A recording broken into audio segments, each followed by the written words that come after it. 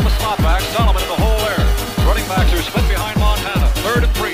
He has the ball. Montana rolling out the right. Looking toward the end zone. Throwing under pressure. Throws his pass. Caught by Clark. Clark got a touchdown.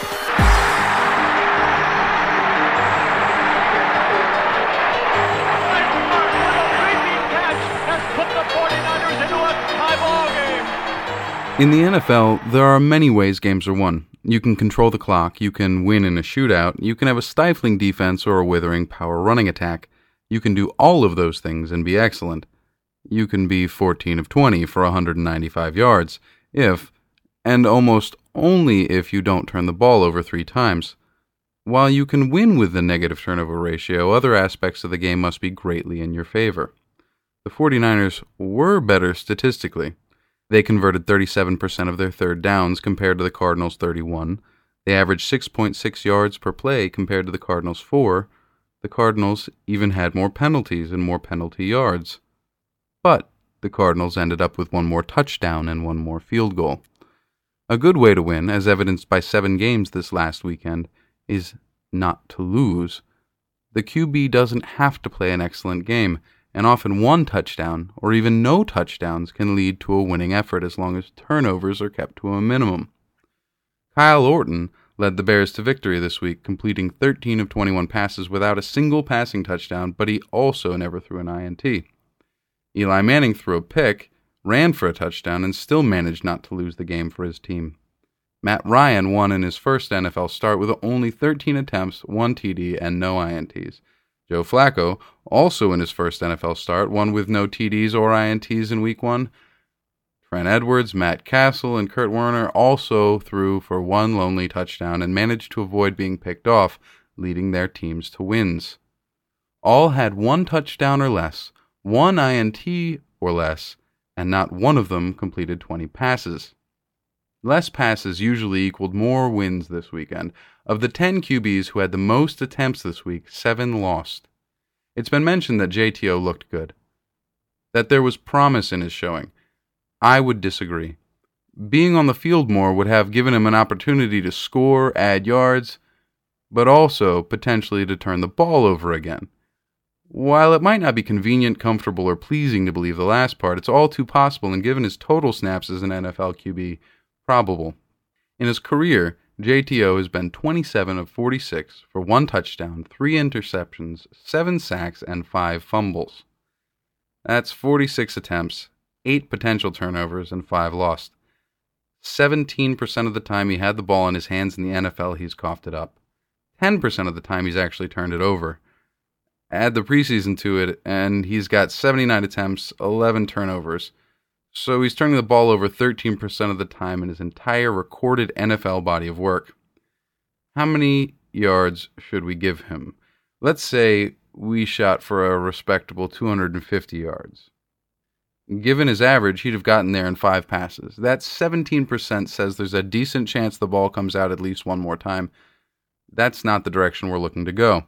Now, I know many will point out that Matt Hasselbeck had a bad game and Carson Palmer had a bad game, but they also have something JTO doesn't have, a body of work. Making the decision to keep Hasselbeck in a game is easy. He's been to a Super Bowl. He's won his division the past 4 years. Carson Palmer has thrown 104 touchdowns in his 5-year career and has an 89.5 career QB rating. Anyone in their right minds would gladly take either of these fine gentlemen over JTO, and rightfully so, given the numbers. JTO, however, has something these guys don't. He has something to prove. He simply can't have games like he had, especially within the division. This is not about bashing JTO, though.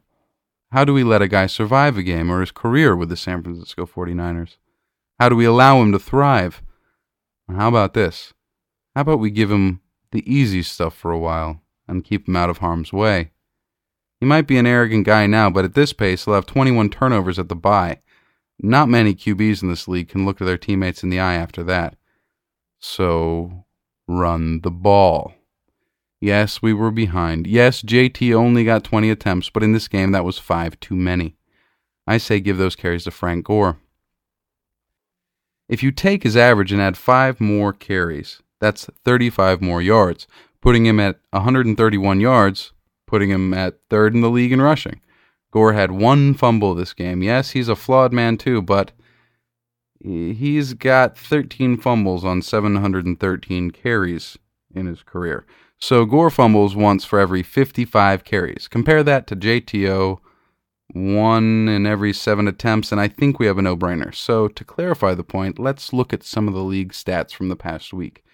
8 of the top 10 rushers in terms of yards this week won their games. Of the 10 running backs with the most carries this week, 7 won. And of the running backs with at least 10 carries, only Michael Turner and Ernest Graham had a higher per rush average than our favorite Frank Gore. Ernest Graham only got 10 carries, and they lost. He'd accumulated 91 yards in those 10 carries. Many people would look toward his 1 rush for 46 yards and say, really, it was 9 rushes for 45 yards. Well, that still puts him at 5 yards a carry.